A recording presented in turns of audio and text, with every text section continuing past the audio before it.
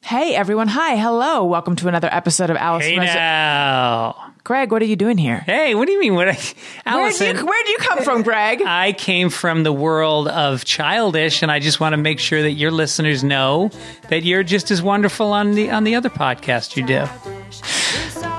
What if they don't have kids? Don't need them. You don't need them. A lot of our listeners actually tell us they don't have kids. We talk about sex. We talk about all sorts of dirty stuff, but also parenting stuff. Yeah, so. Check out Childish. New episodes every Wednesday, wherever you listen to podcasts.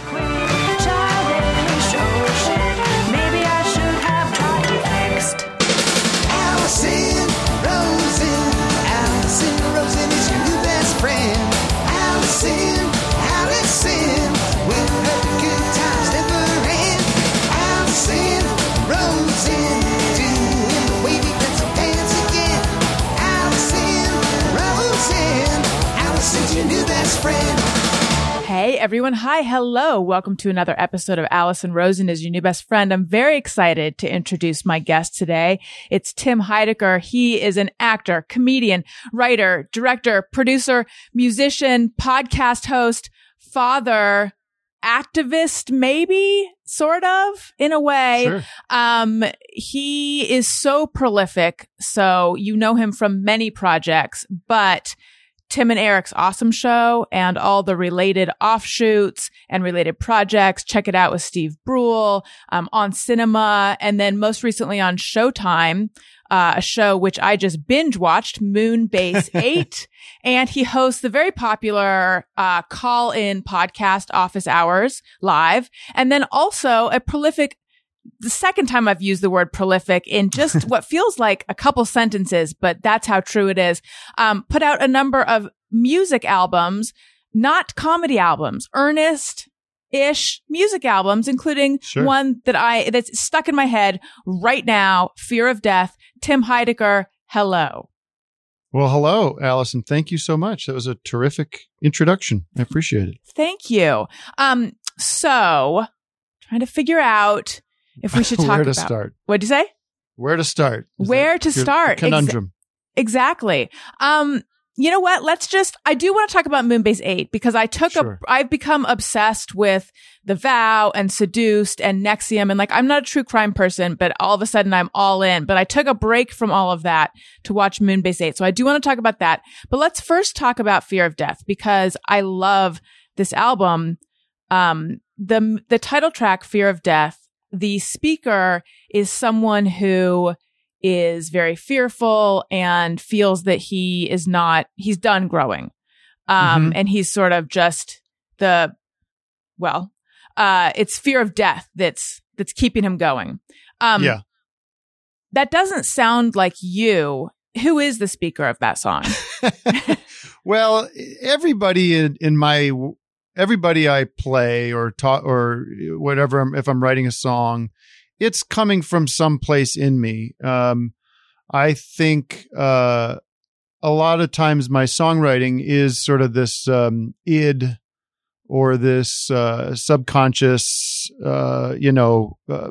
cathartic shadow. Yeah, it's just it's the darker thoughts you have, and then you manage them and don't dwell on them or become obsessed with them. But I do think, I'm 40, going to be 45, and I'm at a place in my life where I think those kind of existential questions about, life and the future and facing my eventual death are starting to become more present in my daily sort of back of my head, my unconscious. Mm-hmm. So, when I'm writing it's not something I'm too intellectual about. It's I'll pick up a guitar and I'll start singing. And if I feel a sentiment coming on, I guess, that day I was thinking, I'm done. What do I, I'm much happier at home. I don't need to go out and socialize. I'm married and I have kids, and I'm happy in that moment, and then that kind of led to this, sort of maybe making that a little bit more dramatic for the sake of the song. But it is a funny, or I don't know, funny is a weird word, but it's sort of an interesting way of looking at why we live is one of the reasons is we don't want to die, you know, and we there's a survival instinct in us. So the song kind of comes out of that. But it's great that I have the opportunity to expunge these feelings through music and kind of get them out of my head in a way, or at least acknowledge them and not just kind of keep it internalized.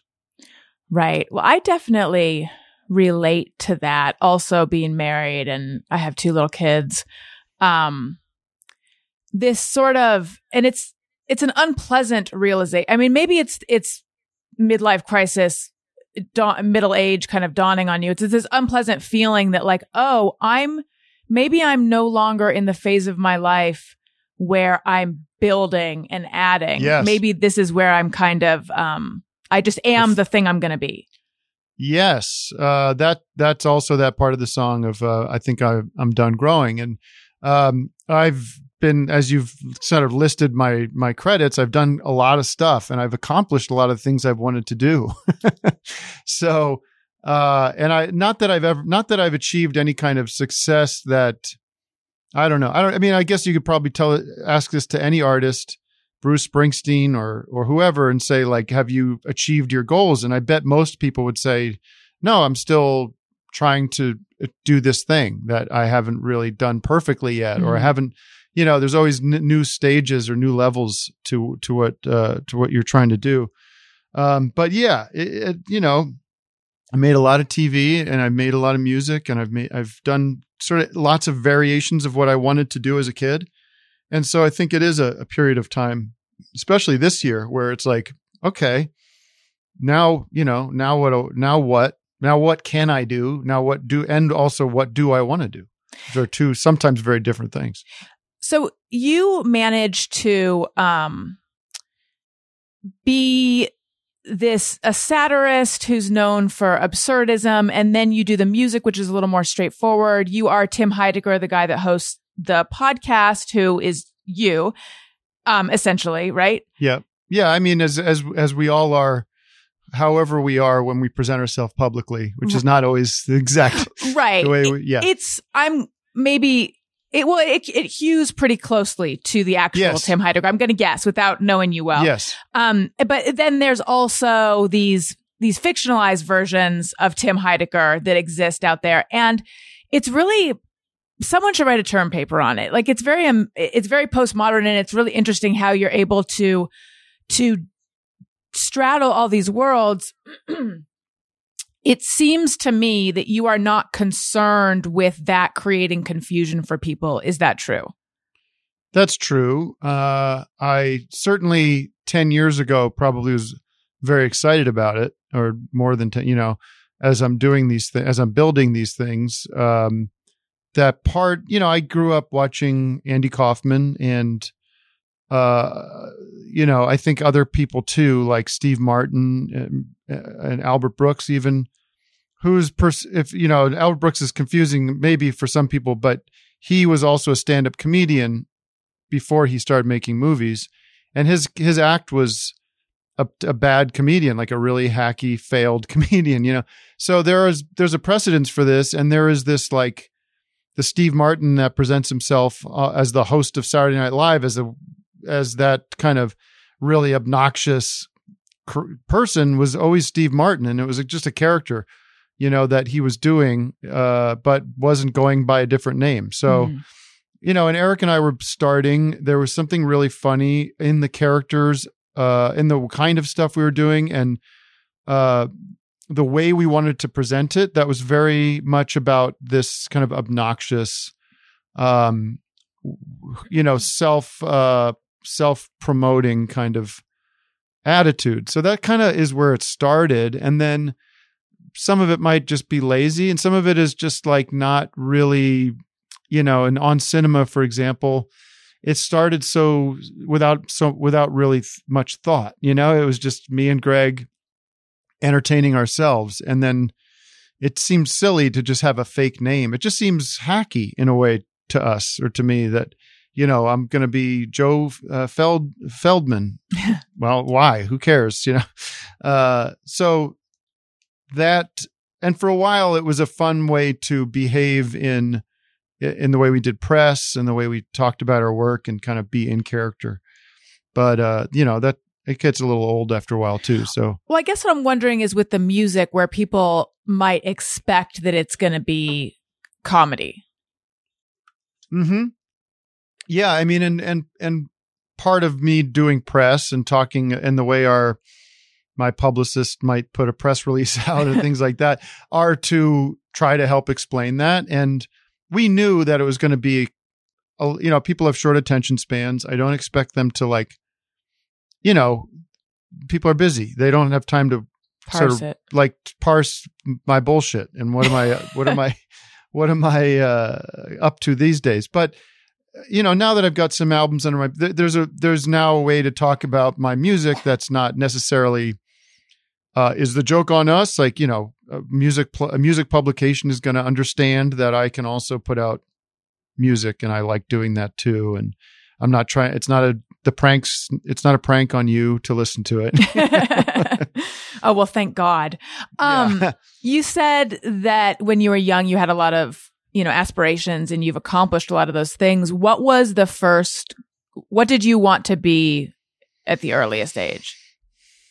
I think I aspired to be a talk show host. I think that was the first thought, really, that my parents tell me that, seeing Johnny Carson on TV or whoever was on, Merv Griffin during the afternoon was probably somebody I thought, and then, Saturday Night Live, I thought I was going to be a part of that show in some way. But yeah, doing something in front of the camera, acting. I always did theater and had bands and stuff. But I think the earliest thing would have been, something on TV. Mm-hmm.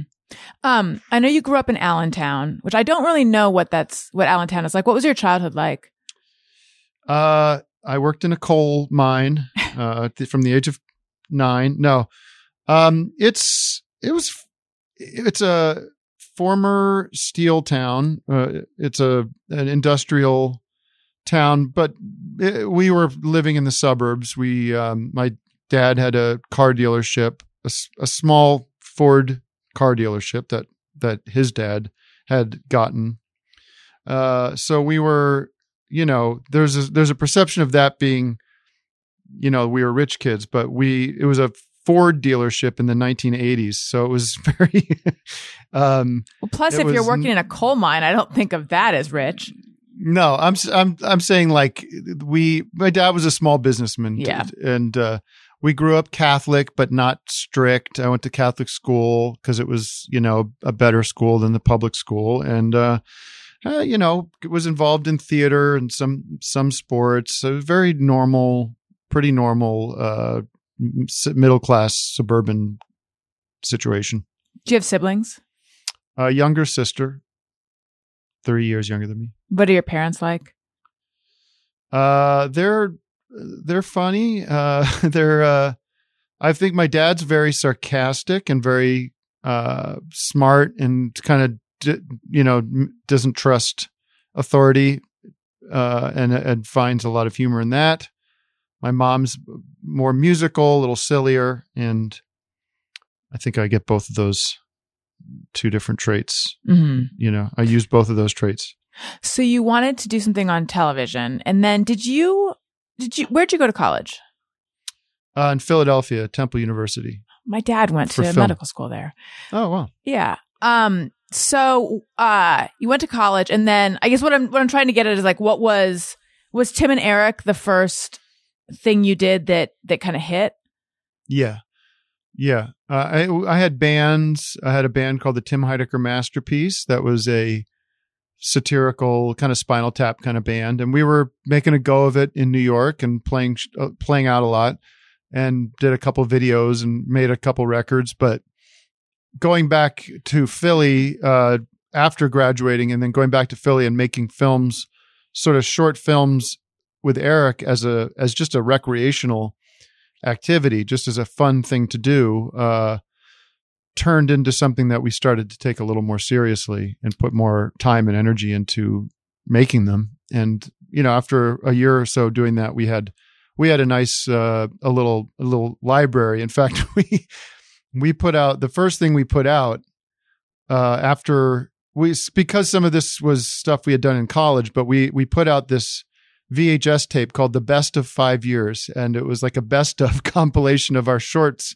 This was before our first cartoon or anything. This was just for friends. But that was like, we had that attitude, with this very arrogant kind of how great we are vibe going from the very beginning. And how did you and Eric meet? In college, we were in freshman dorm, lived a couple doors down from each other, and we're in the same classes, same interests in the film and comedy world. Really, we didn't really think about it in terms of comedy. We just were funny together. Tim and Eric has such a recognizable particular aesthetic, particular look. How did that come about? And is that more, were you guys both into that look? Was it more one of you? I think it was both of us. Eric had, after college had a job as a videographer for weddings and bar mitzvahs and, you know, parties. And he started actually, filming, you know, videotaping these things. And then he, as a small business, kind of started editing them and sort of found this world of like that, you know, consumer editing style that was funny, you know, it was already really funny to us. So our first films had a little bit of that. We had done stuff in college that had that kind of sort of I guess you could say like a star wipe aesthetic to it, you know, that was kind of cable access. Mm-hmm. It was, you know, I think if I really think about it, there's something very tangible and easy to actually make that kind of stuff.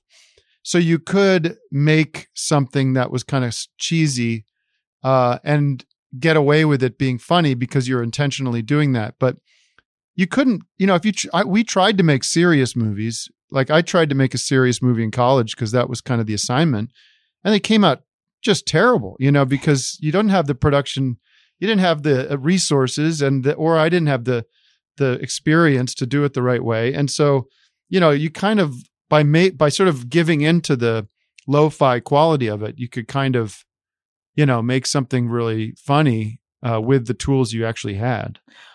What was your serious movie about? It was like about these white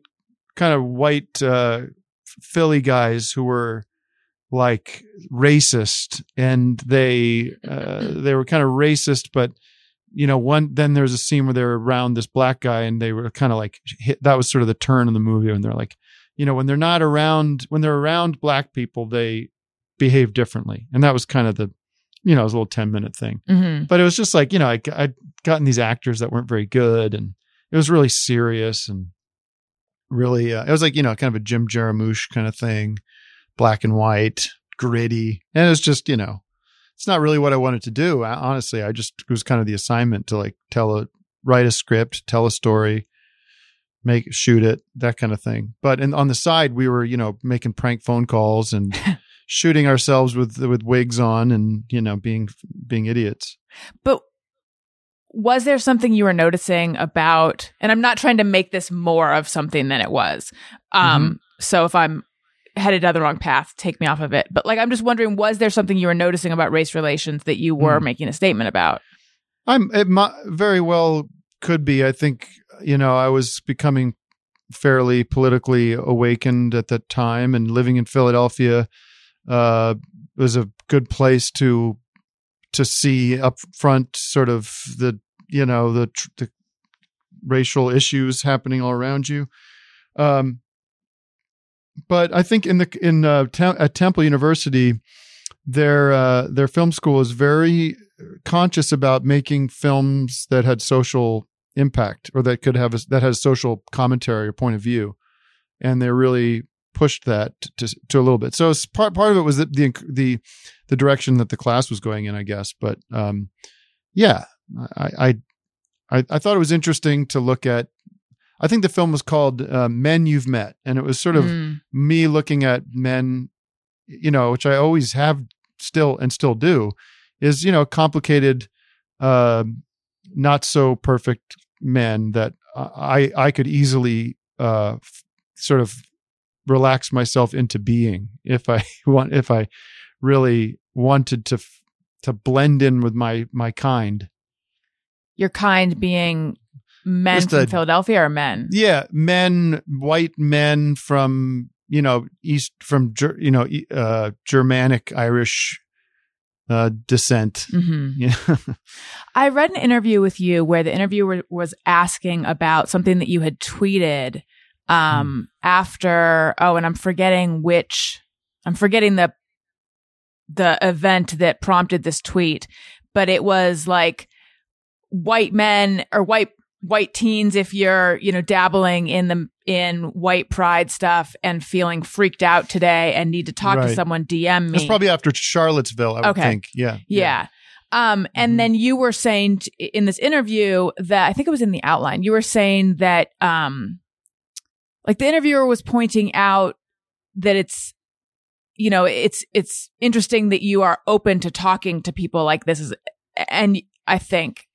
you were saying that you can understand how someone could fall into that, like almost like maybe you could have. Yeah, if I can't, there's a lot there, but I think I recognize that in my own work that there not that there's anything racial or even not in any kind of gender way or in any kind of racial way but there's a nihilism in it, and there's a rejection of norms and a rejection of the mainstream. And, I still believe in a lot of that, or I still have my issues with kind of the conformity of mass entertainment or the conformity of political parties or whatever. But I could see the guy who feels that way about the world, and then finds a group that is providing a real, almost like in the punk movement or something, a real kind of rejection of the norms and rejection of the what's accepted in society or whatever. And I understand how young men can find themselves in chat rooms and in groups where there's a humor in sort of the name calling, the sort of mean nastiness of that 4chan world that I could see being, as a 13-year-old boy, which I was in those kind of groups in the very early days of the internet, doing terrible things and doing just, being a total little piece of shit, not really understanding consequences and not understanding that there are real people on the other end and that stuff. But yeah, so that's just to say, I mean, I would think there's a grace period maybe where if you're, you fall into that, maybe I understand that can be appealing and there's a sense of community there. But at some point, there should be a way out for those people quickly to say, like, you know what, this is, I have some fundamental, moral, ethical issues here that I can't be associated with these ideas anymore. So I understand that there are people and there's kids that might have seen something in our work that felt dangerous or sort of anti-authoritarian, and then are confused when I am, say, I'm, supporting Joe Biden, or that I'm anti-Trump, or that I don't agree with the nastiness of the alt-right, and they get sort of like, but I thought you were edgy, dude, And I just say, well, no, I'm a human being with like what I think is some kind of moral compass, that doesn't make me better than you. But if it comes down to like basic fundamental issues of equality and, that kind of stuff, it was just never been room for sort of compromise there for me. Were you angry when you were a teen? Was I angry when I was a teen? No, I don't think I was too angry. I was, no, I don't think I had anger issues. I'm sure I had my moments, but I was pretty happy, I think. So the messing around in chat rooms was really just kind of messing around. It was like prank phone calling. Like, I think I can remember one. There was a group. There was like a soap opera chat room, and I went in there and said, my baby's choking on food, and baby's turning blue, and you're right to not laugh. It's terrible. But what was funny to me was that people in this message room were like, "Stop chatting and go." It was like, what should, and my joke was that I just kept going like, what should I do? What should I do? Oh no. And, it was funny to me and my friends because that obviously wasn't happening. But that was the kind of stuff, just dumb and kind of gross, flaming out on people in AOL message boards. I didn't do it very often, but, when you realize that potential was there. It's the same as a prank phone call, it's like you could entertain yourself for hours doing that kind of stuff. You said that your dad was would question authority or was anti-authority. Like in what way? He was an example would be like watching televangelists on TV and getting a kick out of that and laughing at Morris Cerullo was a guy that we loved, and we just would crack ourselves up watching that. He just didn't trust politicians. He's a very libertarian kind of guy. That's about it. Yeah. I mean, he wasn't like living off the grid or anything like that. Mm-hmm. He's still fairly, lives a kind of normal life, but he's politically libertarian. I would say that, yeah. Does that create conflict between you guys? We've kind of created a safe space where politics are not discussed. It gets a little awkward because he was staying with us when Trump caught the virus a few months ago.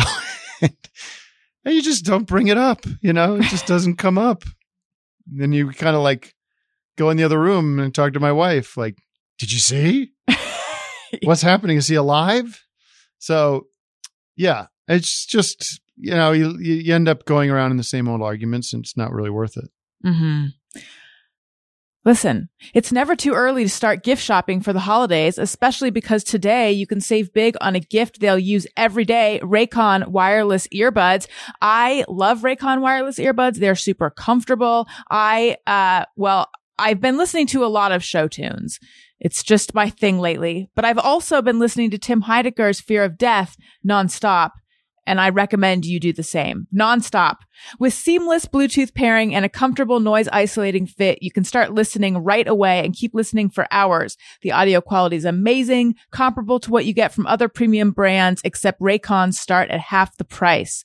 Go to buyraycon.com/bestfriend today to get 20% off your Raycon order, but hurry. This offer is available for a limited time only and you don't want to miss it. That's buyraycon.com/bestfriend to get 20% off your Raycons. buyraycon.com/bestfriend. I also want to tell you guys about something that I love. It's called Storyworth. They've been on the show before. Every time I mention it, listeners go out and get it, and then they tell me how much their family loves it. So Storyworth, what it is, it's a subscription you buy for probably a family member, but really you could buy it for yourself. You could buy it for anyone.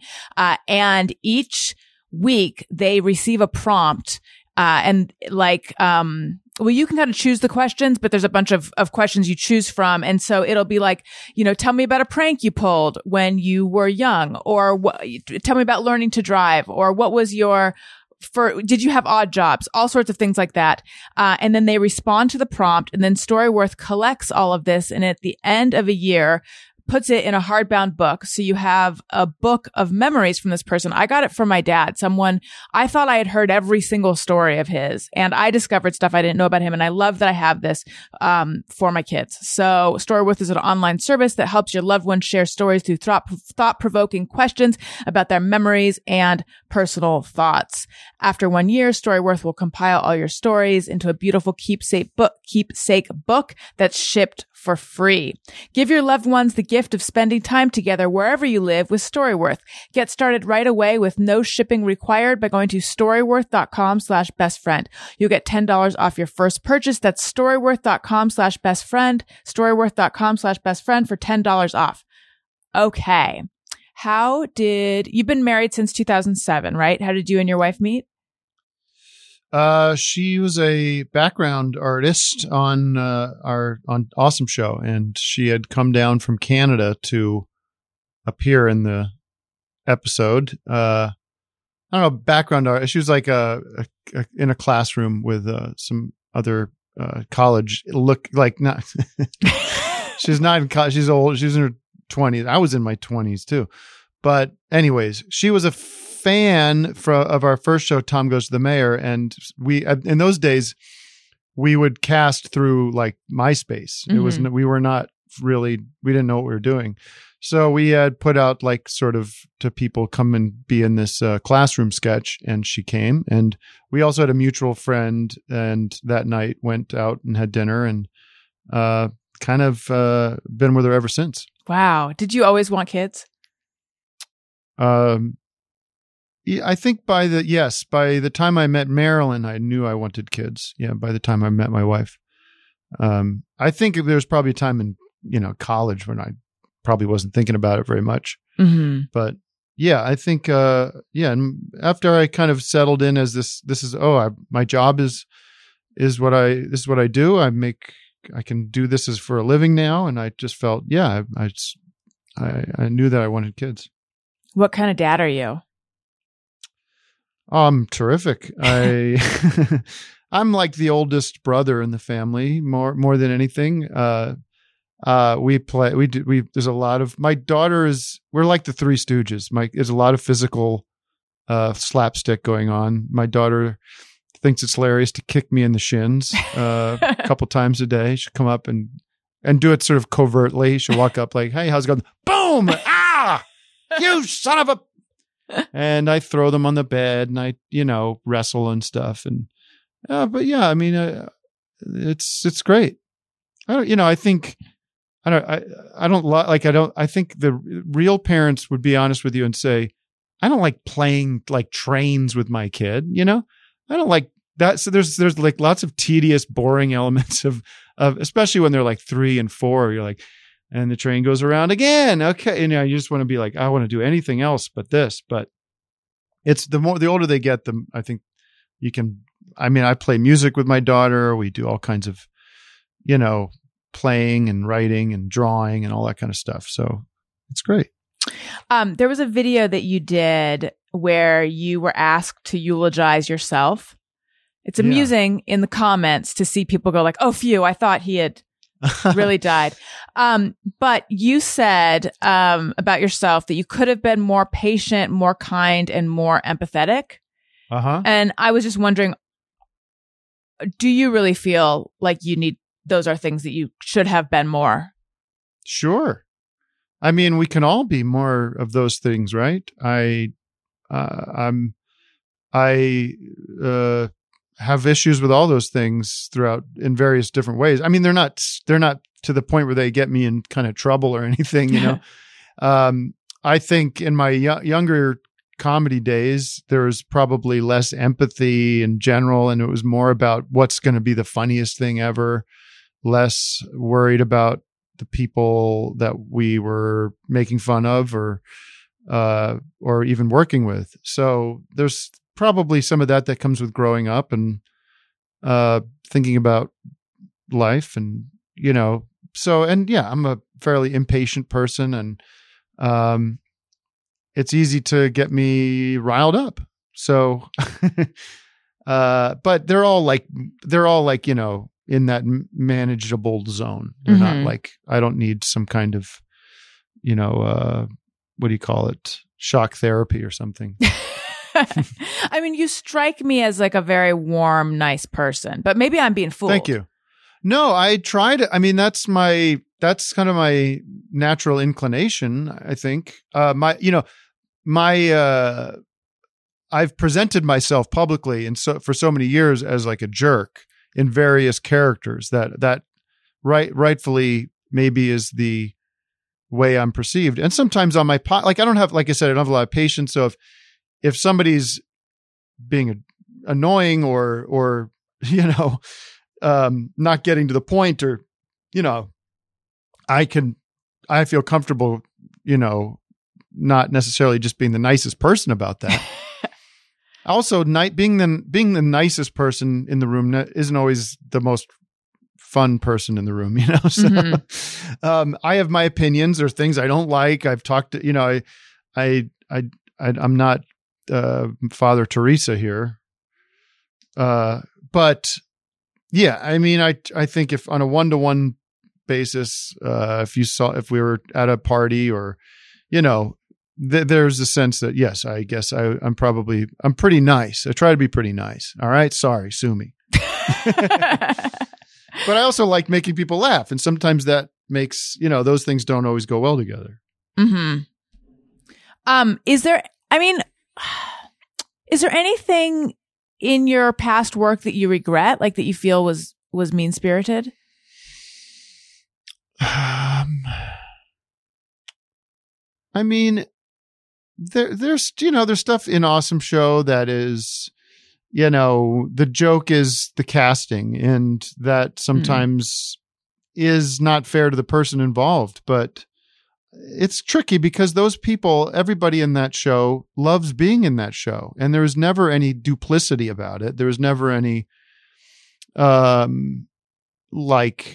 haha, we got you. And then they are crying and saying, why did you show, everybody involved in the show, the non-actors and the people that are kind of not, who you're used to seeing on TV, always are just like, when can we do this again? So it never feels like we're intentionally exploiting or intentionally exploitive, but it's sort of a compact you make with the audience. We're like, well, if you think this is funny, then we're on the same page about this kind of stuff. And I just grew up watching, whether it was Letterman, where they would have kind of oddballs on, or, just there's a whole sort of kind of comedy where that comes from. And I was really in love with that. But, I think you just like, and also, culture changes, there's things we probably, I can't think of a great example, but there's things where Eric and I would probably say, we probably wouldn't do that anymore. Mm-hmm. We wouldn't play that. We wouldn't play that joke the same way because of whatever it is, gender issues, or, the way you talk about women, anything like that has changed so much, even in the past 5 years, that it affects the way we write, because we don't want to just have, just put stuff out there just for the hell of it. We want there to be some thought to it. So all that stuff, I don't think it's worth kind of looking back and having regrets or anything like that. But that's the way I think about it. So Moonbase 8. Yes. But this question actually applies to all your work. As I'm watching it, what I'm wondering is everything scripted, or is there some improv? Well, let's see if I can answer that right. Everything is scripted. Not everything. It's scripted, but there's lots of room for improv. Mm-hmm. So there's always a pretty good, especially for a show like that, which is pretty traditional in my view, even though it's still weird. It's pretty plotted out. It's pretty planned out. There's scripts. And then I think you could almost tell the scenes where you're like, okay, this is a scene where these guys did the take and then they went off and had a little fun with it and painted around the corners a little bit. So it's a mix. There's definitely always a sense of going in there with a plan and a expected idea of what you hope to get out of it. And then also leave room for magic to happen or for fun to happen. And in something like The Courtroom, I'm blanking on the name of it. We call it The Trial. The Trial. Was that improv? So that was scripted to some degree because we knew kind of where we wanted it to go. We knew the beats of it. There were speeches written. There were questions written. It was kind of built like a court case. it was built, and that we had hired actors who were lawyers to play the part, so that they knew how you should behave. But then my stuff was kind of consciously unwritten because I wanted to very much react to the moment and be unprepared and create the sense of I'm really out of I don't want to have to remember anything. I just want to react and almost from like a animalistic place attack and be much more stupid and clueless. So that means don't write anything. Don't have some ideas of where it's going to go, but let me play off everybody else and come unprepared and use that to my advantage. Which was incredibly fun and probably the most fun thing I've ever done was that trial, because the cameras were all set up to basically work like a play where just you weren't thinking about cameras, you weren't thinking about takes, you were just living in that courtroom for a few days, and you just knew right away that it felt right, it felt real, and that everybody just was killing it. So it's so funny and so weird. I mean that in a good way. I'm trying to describe it to a listener who might not be familiar. So the character of Tim Heidecker is accused of 20 counts of second-degree murder for selling tainted vape pens, yeah, at a concert. And it's really it's like courtroom. It's like 5 hours, right, of courtroom footage. Very much like watching any other not a courtroom TV, drama, but just any courtroom TV, footage you've seen. Right. Yeah. Like the OJ trial would be the thing we looked at. Yeah. And it's because it comes from the On Cinema world where it was by the 10th season or 9th or 10th season. So we knew there's so much backstory on that show, so many storylines, so many characters that it was sort of this, this deep well that you could draw from, not only to bring up a bunch of characters and storylines, but we just knew these characters so well and we knew exactly how they would behave. So yeah, it's a very satisfying experience for people that were fans of that show, to see it all kind of play out outside of the show. And, it also caught on with people that didn't watch the show. And that's really cool too. That's this weird people not sure if it's real or if it is, it works on multiple levels, which is great. And then there was a movie that grew out of that. Right. Mr. America. Right. Mr. America. Yeah. Yes, where you run for DA? District Attorney of San Bernardino, as a sort of spite. It's all parallels to the Trump world. It's like the spite campaign, which is I end up winning this case, but it's like a mistrial. But I still have such sort of vengeance towards the DA that prosecuted the case against me, that I run for district attorney. No expertise. All right. I want to ask you about Office Hours Live, and then we'll take some listener questions, and then we'll do Just Me or Everyone. Okay. So Office Hours Live, your very funny podcast that I feel like a whole community has grown out of which my husband is, he's a huge fan, and he's a Patreon subscriber, Nice. Listens and watches every week. I didn't realize, though, that you've been doing this since 2016, right? Yeah.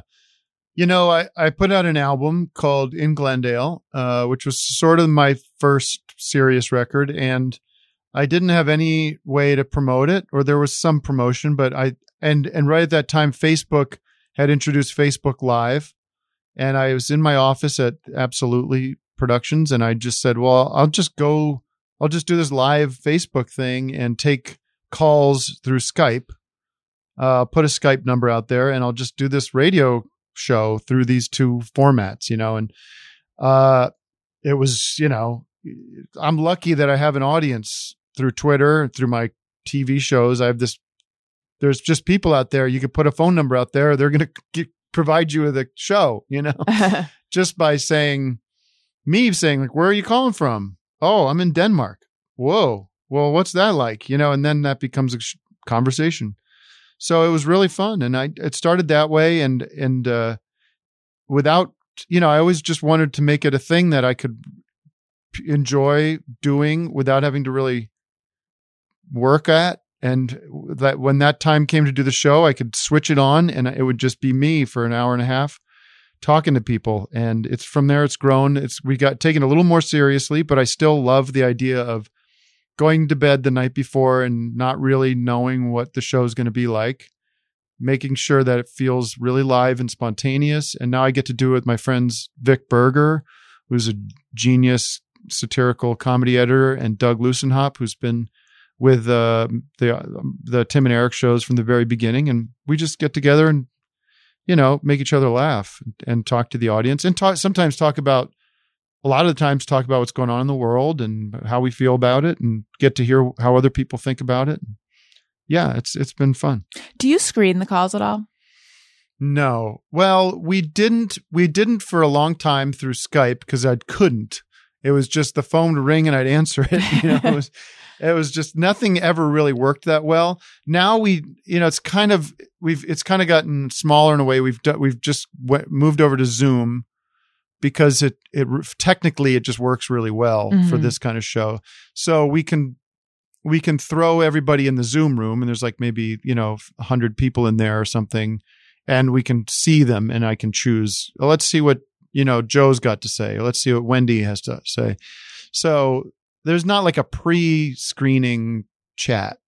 I kind of I keep on asking, I want to get that random 1-800 number so we can get truly random people calling in. Because you can just hang up on people if they start, saying terrible things or are boring. But I like the randomness of it and the unpredictability of it. And Vic and Doug live with you now, right? No, that's a joke on the show. Oh. That's a joke on the show. There's this guy, there's this sort of right-wing, sort of Joe Rogan wannabe guy named Tim Pool, who's actually very successful at this, but he's this, a streamer, talk show guy. And he has a situation where I think he has this kind of compound or a house where people that are on his show also live there. And it's sort of a play off of that world. But no, Vic has a family and Doug lives somewhere else. And we don't live together now. I think my husband, again, that's hilarious. Super into everything. I think he thinks that you actually have a compound in Glendale and that they live there.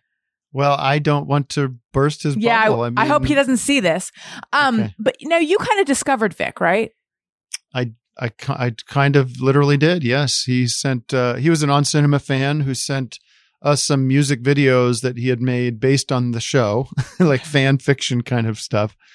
And his videos weren't that great. They were just good songs, but he could edit. And we kind of hired him to cut some stuff for the show. And then he just went off and found this new way of taking, weird video. I remember he had this video of Joe Perry from Aerosmith with his horse in a stable. It was really one of the first things he ever did.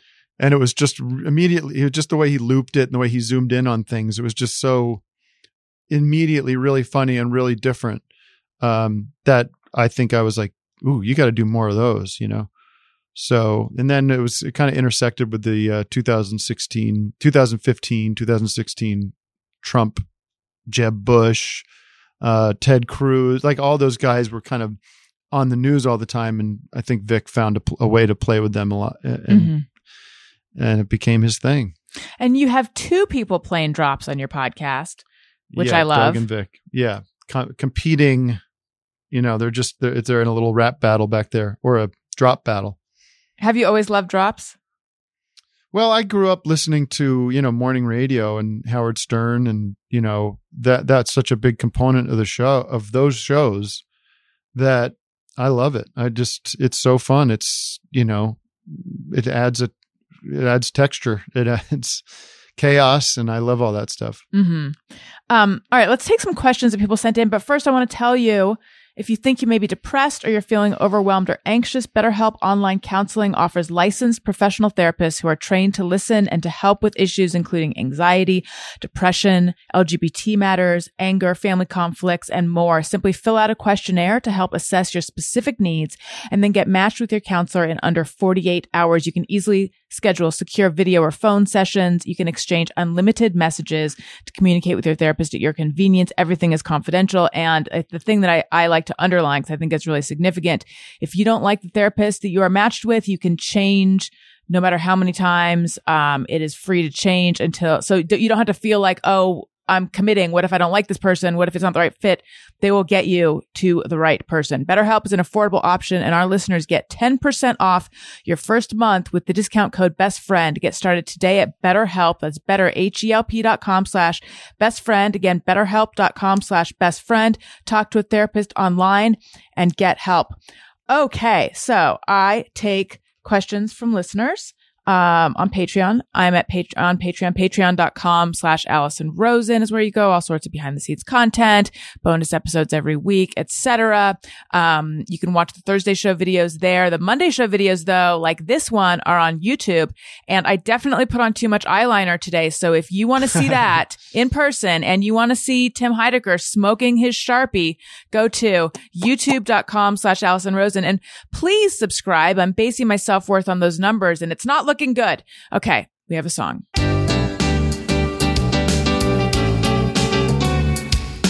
When we ask, they send them in. They're wondering how you have been. So thanks so much for answering these questions from our fans.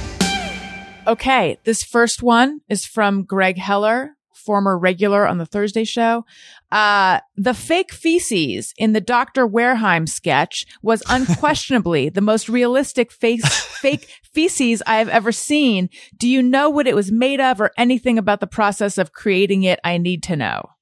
I don't. I can't. I mean, it's got to have been. It has to have been some kind of chocolate product. But that thing is really the funniest thing. Like the last episode that we put of that is just our crack ups. And Eric really was, I don't know what was going on with him, if he was like a little sleep deprived or something, but he could not get through he couldn't get through 10 seconds of those episodes without cracking up. It was so funny to try to do that seriously. And if you watch the last episode of that series on YouTube, it's all the laughs, and that can be cheap, but it's genuinely like us losing our minds. So very funny day. Do you recall what was like the hardest thing you've done to get through? That's one of them. But I think that was more on Eric. I think I was sort of just like, come on, man, let's do this. Let's get this done. There's so much. I mean, the On Cinema, the hardest thing we do in On Cinema is the live, we do the live Oscar specials. So those are 3-hour, fully live, insane, specials. And there's a lot of moments of me just like, holding, like, just, cut away. Someone cut away. Because a lot of it's improvised. And I think with improv, you don't know what you're going to say. Like when you say it, it's the first time you're hearing it. So Greg's bad at that. He will go on and on and on. And then there's a great clip of him breaking from one of the specials where he's just talking about this movie called Cuffs with Christian Slater. And, he eventually just realizes what the hell he's doing talking about this movie. And he cracks and the camera cuts away. And, so that always feels like the stress of that is very, very intense. Trice Sanders says, how did he end up in Jordan Peele's Us? And does he have an interest in doing more horror stuff? I was on the set of Moonbase, which just came out on Showtime. And I got an email that Jordan Peele was interested in meeting with me. So he came by the set the next day because we were shooting, and he just was like, he sent me the script the night before, and I knew him a little bit through friends and through comedy and stuff, but didn't know him that well. And he was like, yeah, I wrote this movie. As I'm writing it, I kind of was picturing you in this part. And if you would I'd love to have you do it. And that was it. I was just, okay, whatever you want, man. Like how cool, just the best. Mm-hmm. So, and would I do horror? Of course, I'd do any, I don't think in terms of genres. If it's an interesting project with good people and it seems like it's going to be a fun time, then I'm all on board. Whitney C says, what was his nickname when he was a kid? If not applicable, what nicknames does he have for people in his life? Oh boy. I don't think I had a name. I'm Tim. I mean, Tim is, Timmy and Timbo and Decker and, yeah, not a big nickname guy. And do you have nicknames for people in your life? Well, my daughter's name is Amelia and we call her Millie or Mill, mostly Mill. So she gets Mill a lot. And my wife is Hun. Okay. Some QAnon people were bothering them about one of his videos. Is that all smoothed over now? Nothing's ever smoothed over with these people. There's no smoothing over. I try my best to explain myself and where I come from. And there are videos, from our show, awesome show that are, it's a comedy show. And there was a sketch about child clowns, which is just about the stupidest, silliest thing ever. That seems to be some kind of code for the child sex, satanic sex ring that I'm involved in, which is not true. And I've said it a million times. I've tried to explain. It doesn't do much good because there's a sort of, the cult mentality is very hard to crack. So it is what it is, but I'm, confident in who I am and the kind of person I am. So I don't really worry about it too much. Do you, kind of circling back to what we were talking about before, do you think that they really believe this or are they just messing with you? It's a good question. I think I think nowadays that there's a whole group of people who believe some degree, some part of it. Some are all in. Some think that there's grades of it, or there's sort of degrees of it that, like, well, you may not be involved yourself, but you're complicit in in ignoring it. Like there's always this kind of, like, whatever you want to call that, rationalizing your own, your beliefs, like, well, confirmation bias. Yeah. And then there's certainly people that are just jumping on to fuck with me, to troll me, or to make me feel bad because of what I think, because of what I advocate for, who I advocate for. And here's a related question. This came in on Twitter. Kevin Hoyt says, also, this might be a tired subject for the both of you, but you both deal with a ton of undeserved trolls. Could you discuss how you process that negative energy? Well, are your trolls undeserved? I feel they're undeserved. So I was the news girl on the Adam Carolla show for 4 years. Okay. So I think that's the source of my undeserved trolling. Gotcha. The way I deal with them is, it's so fascinating to me. And so it's hard for me to just block it out because I'm fascinated by people. I'm fascinated by why people do things. And also, like you said earlier, I'm there. I'd be interested in helping these people if they were interested in changing their fucking lives, or just not living in this world of trolling and hate. And so there's part of me that wants to be engaged in it in some way, but when it comes in big waves, and it's come in big waves for certain reasons, I've been blocking people. I block and I move on. What's it called? BAMO? Oh, I don't know that BAMO. one. I need to. Does it bother you?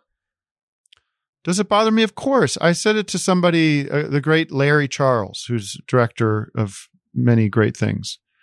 I said, yeah, I've just been getting killed, right? I've just been getting hammered with just the worst messages, and he just looked at me like, it's got to be horrible. And some people throw it up. It's just the internet. It's just the internet.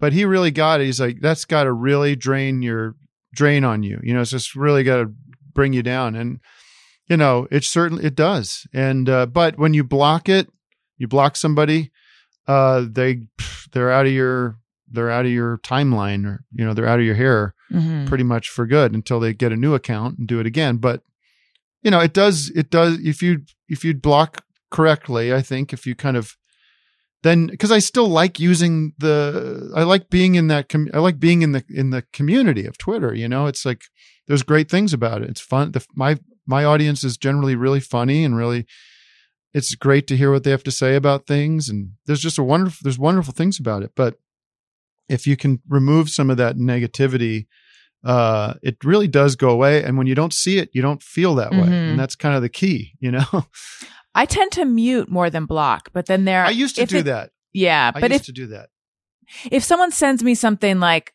super hate filled or obscene, and I'm not a prude, but I don't need your dick pics, then I will block. Yeah, I guess the block makes sense to me now, because then they can't really engage. They can't really see what I'm saying. And then they move on to somebody else. I think that it really is sort of a gamer mentality of their Twitter, their keyboard is just firing off, missiles in a first person shooter game. And if there's no target there, then they find another one. So I think just me getting out of their lives is helpful too, maybe for them and for me, because then they just forget about it or move on. Yeah. I think when it first started, it hurt a lot. And then I got to a point where I was like, oh, I'm able to handle, and maybe not even undeserved trolling as much as, well, yeah, just when you're in the public eye at all, everyone gets it. Women, especially, get negativity. And then I kind of got to a point where it started rolling off. And then now I really don't get it that much, but I'd say I definitely handle it better than I used to, but it always has the potential to feel really shitty. Something I've realized is that there's this part of me that wants, and I think it's why I do what I do, wants so desperately to be understood. And I think I need to get over that. It'd be so great if that desire to be heard and understood were fulfilled within my my family, and then I didn't have that need. Absolutely. And I think I react much stronger to negativity than positivity too. I mean, I get tremendous, lovely notes about whatever if I post something about Moonbase. Loved it. Thank you. It was great. We loved, me and my wife watched it last night. Had so much fun. You guys are great together. 10 of those that I just kind of glossed through. Yeah. And then you get one that goes sucked. And that's what I dwell on. Right. I go, fucking sucked. Shit. God damn it. Yeah. Oh, well. So yeah, the other day I got a DM and it was a lot of great things. And then one was like, I'm a fan and I thought the show was terrible. And I just, part of me just wants to go, why do you think I want to hear that? Why do you think that I worked hard on it and that I like it and I'm proud of it and I'm putting it out there onto my social media and other people seem to like it because there's that there you could see. So just let it go. I don't expect everyone to like everything I do, of course, but people that tell you what they think about your work in a negative way is gotten it just is bad manners. It's just sort of rude. It's like, would you say that to me if you saw me at a coffee shop? No, I don't. And I don't understand why they do it. It's, excuse me, the insult from someone that's couched as well-meaning is worse sometimes than just outright trolling. Because then you're like, this is this person liked everything else I did. Why did this fall short? And that might even be, that guy might even be so targeted with his trolling that he's saying that in a way to make me feel bad. He's saying it. I'm a fan and this sucks, knowing that that's going to even fuck me up. Probably. I'll get some that are been listening for a while, blah, blah, blah. And it's whatever they say makes it clear that because I've been outspoken politically. Right. And so I get not a ton because people, I think they know that what my politics are. They know I'm, very liberal. But still I will get comments from people, and it's like, if you're listening regularly, this is not a surprise to you. Right. What I think and what I feel. Right. Anyway. Yeah, that comes up with me all the time. They go, I can't believe that you started talking about politics. I'm like, dude, I've been talking about politics for 10 years now. So you're not paying attention, or you're trying to get under my skin. And the last thing I'll just say real quick is people can listen to this and be like, dude, you're so sensitive, man. You can't be so sensitive. Well, the fact is I am sensitive. And I think that is part of what makes me somebody that's a creative person. Like, I thought about this. It was like, writers, actors, musicians, like we're very sensitive in a way that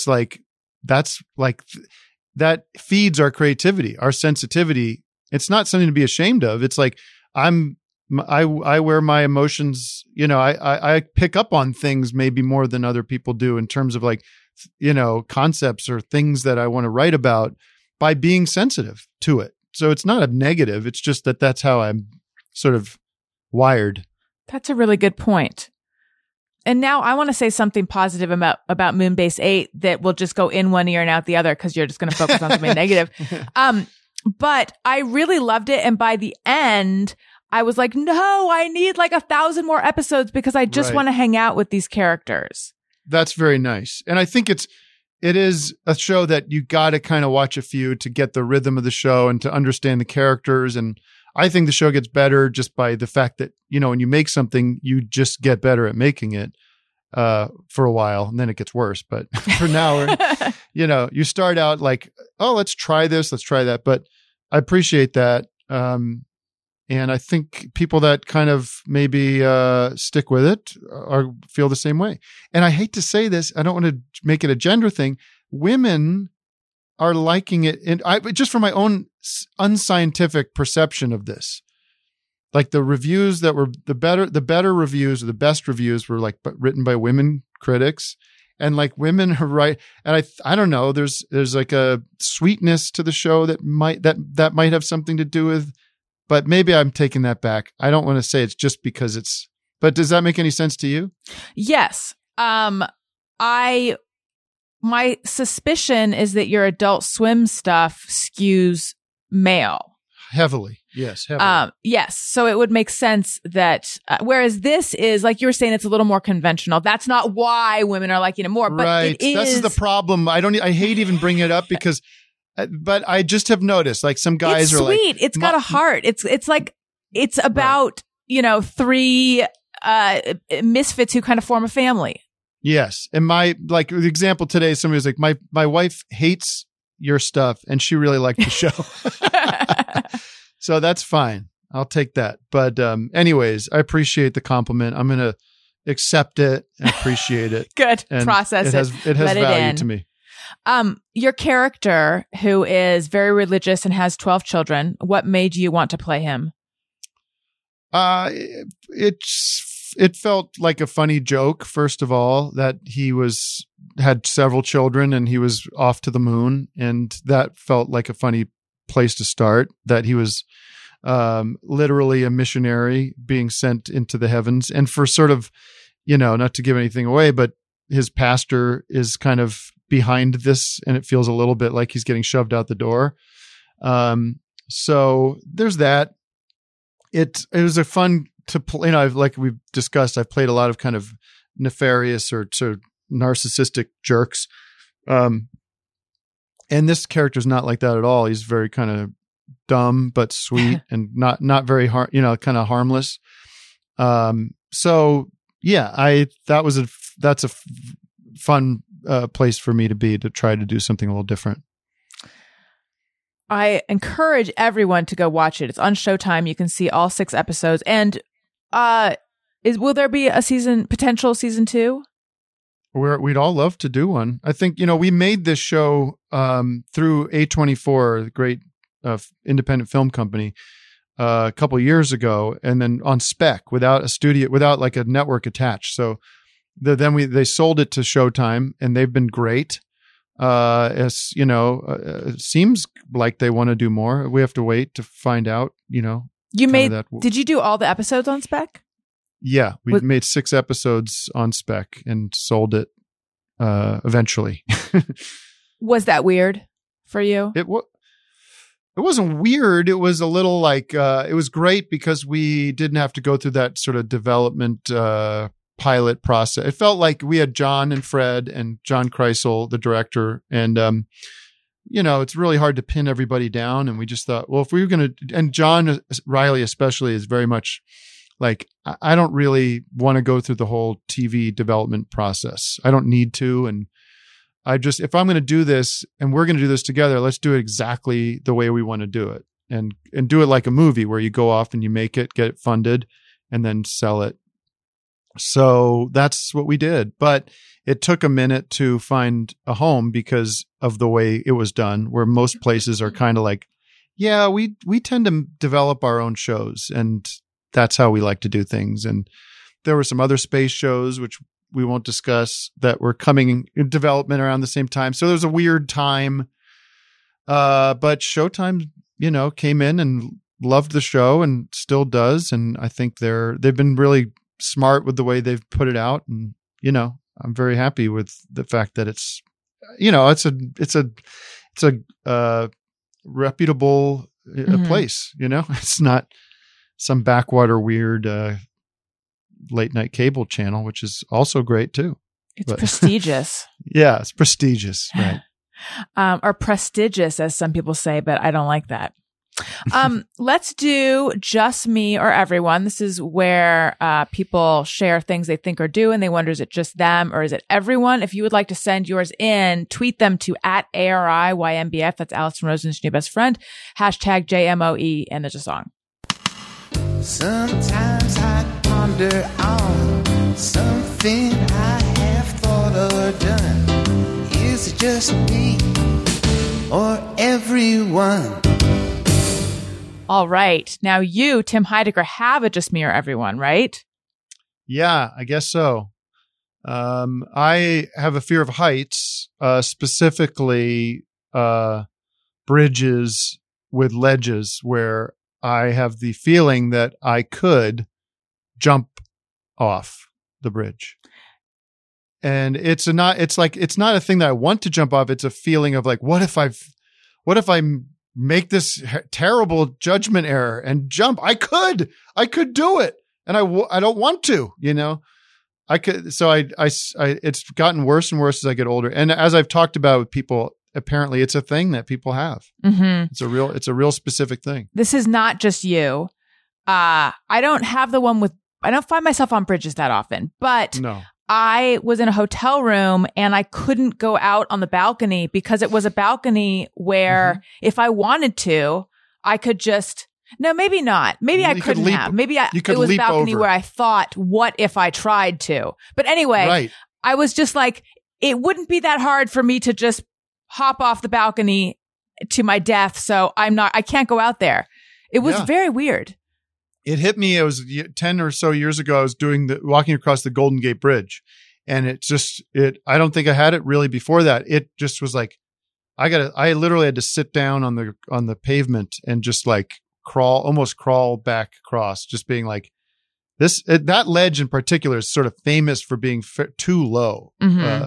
It's like really almost up to it's like your hip level or a little higher than that, but it's really, and you're just, you're very high up. Right. In the middle of this, the giant bay. And it's kind of gotten worse. And I do really think I need to deal with it somehow. But yeah, that's my deal.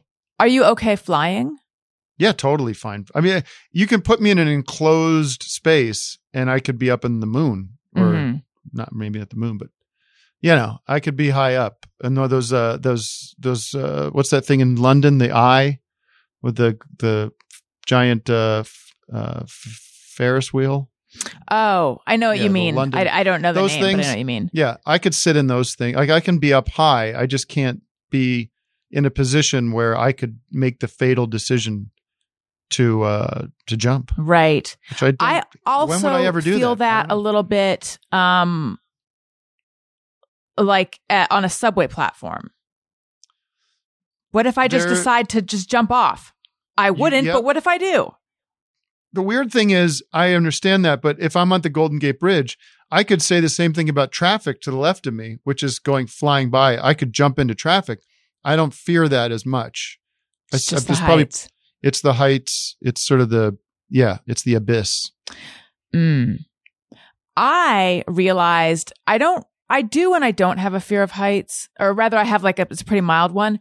But when my husband and I were house hunting, I didn't want to live up in the hills, which is, I tried to find anywhere online, like evidence that this is an actual phobia. And I don't think this might be a true just me. I have some weird fear of living in the hills for fear that it'll all collapse, or what if we need to get somewhere fast and then we have to do these slow little switchbacks. I don't know. I live actually up in some hills in Glendale, and I like the idea of there's very little chance of flooding when the big earthquake happens. That's smart. There's no ocean coming up to my, it'll come up halfway the road, but not up to my house. But you don't worry about your, wait, do you live on the kind of hills where if you park your car outside your house, you can't even get the door to stay open? Not that steep. No. Okay. And you don't worry about your house coming crumbling down? Not really. No, I don't have that fear. Well, must be nice. Okay. Let's see. James Leroy Wilson says, Yes. I don't remember any fact while watching Jeopardy that I got wrong. I only remember when I was correct. I feel like that's everyone. Yeah. I feel I don't remember much either way, to be honest with you. But Chode to Joy. I've burned my mouth approximately 600 times during the ongoing quarantine. Why don't I learn? I mean, I have follow-up questions like what's going on during quarantine that's different than your normal life that's making it so everything's hotter. yeah, lots of cookies coming out of the oven, maybe. Right. Oh, like a hot chocolate chip. Yeah. Oh, I have a question for you. I also have a segment called Snack Chat. This is more snack chat, but I'm doing it inside Just Mirror Everyone. Sure. I know you've talked about your love of peanut M&Ms. Yeah, it's embarrassing a little bit, but I think you should wear it with pride. How do you feel about the other flavors, though? no interest really. No interest. What do you got? Plain? No thanks. Peanut butter? Nah. Mushy. I haven't gotten into the other flavors, honestly. They might be great. You know what I love, and this is more of a California thing, but C's candies. I sure do. C's candies, dark chocolate almond clusters or whatever they are. Mm.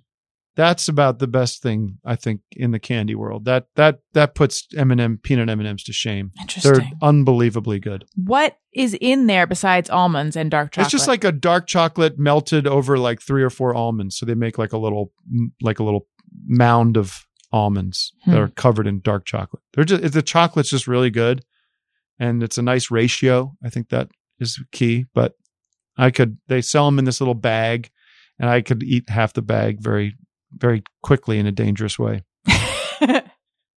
They make almond M&Ms. I'm not a fan, but they do make them. I probably wouldn't be a fan either. But there's something about these C's dark chocolate almond clusters that are very, very special. My C's special thing is they have these things called Scotch Kisses, which it's like butterscotch wrapped around a marshmallow, but the texture of the butterscotch, it's not thick or sticky. It's right, like waxy in a good way. They do good work. I really appreciate Mary C.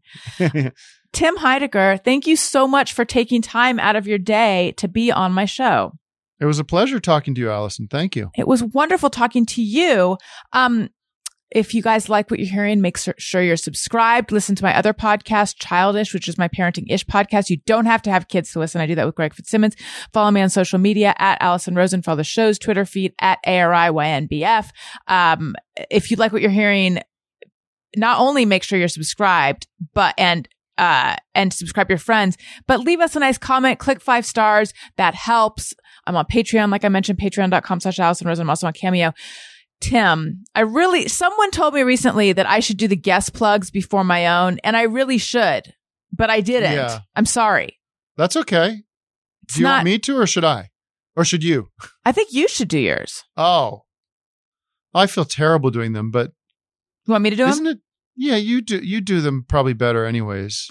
Well, everyone, follow Tim Heidecker on Twitter and on Instagram.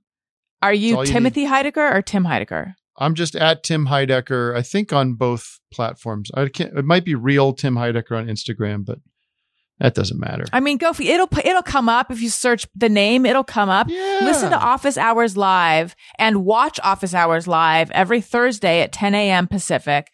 Watch Moonbase 8 on Showtime. An Evening with Tim Heidecker, which is a how would I describe it? Well, it's your stand-up, but it's like a send-up of self-important stand-ups. Yes, it's it's a parody of sort of a truth-telling stand-up comedy. Did you see the Comedy Store documentary? Not yet. I bet there's a lot to draw from there. Oh, yes. For me. That's on YouTube. And wait, I've got more to say about where they could. Oh, you're on Patreon, patreon.com/Office Hours Live. Office Hours Live. Yes. Office Hours Live. I feel like I left out. All right. Did I mention? Fear of Death? What was it? Fear of Death? Oh, yeah. Duh. Fear of Death. Go buy it wherever you buy albums. Yeah. Stream it, buy it, however you consume music. I appreciate it. It's really good. Thank you. You will love it. Thank you so much. Thank you, Allison. I'll see you later. Okay. And listeners, thank you so much for listening. I love you. You matter. Goodbye. Hey, do you know about the Allison Rosen show? We had a good time, but now we gotta go. Yeah, Allison Rosen is your new best friend.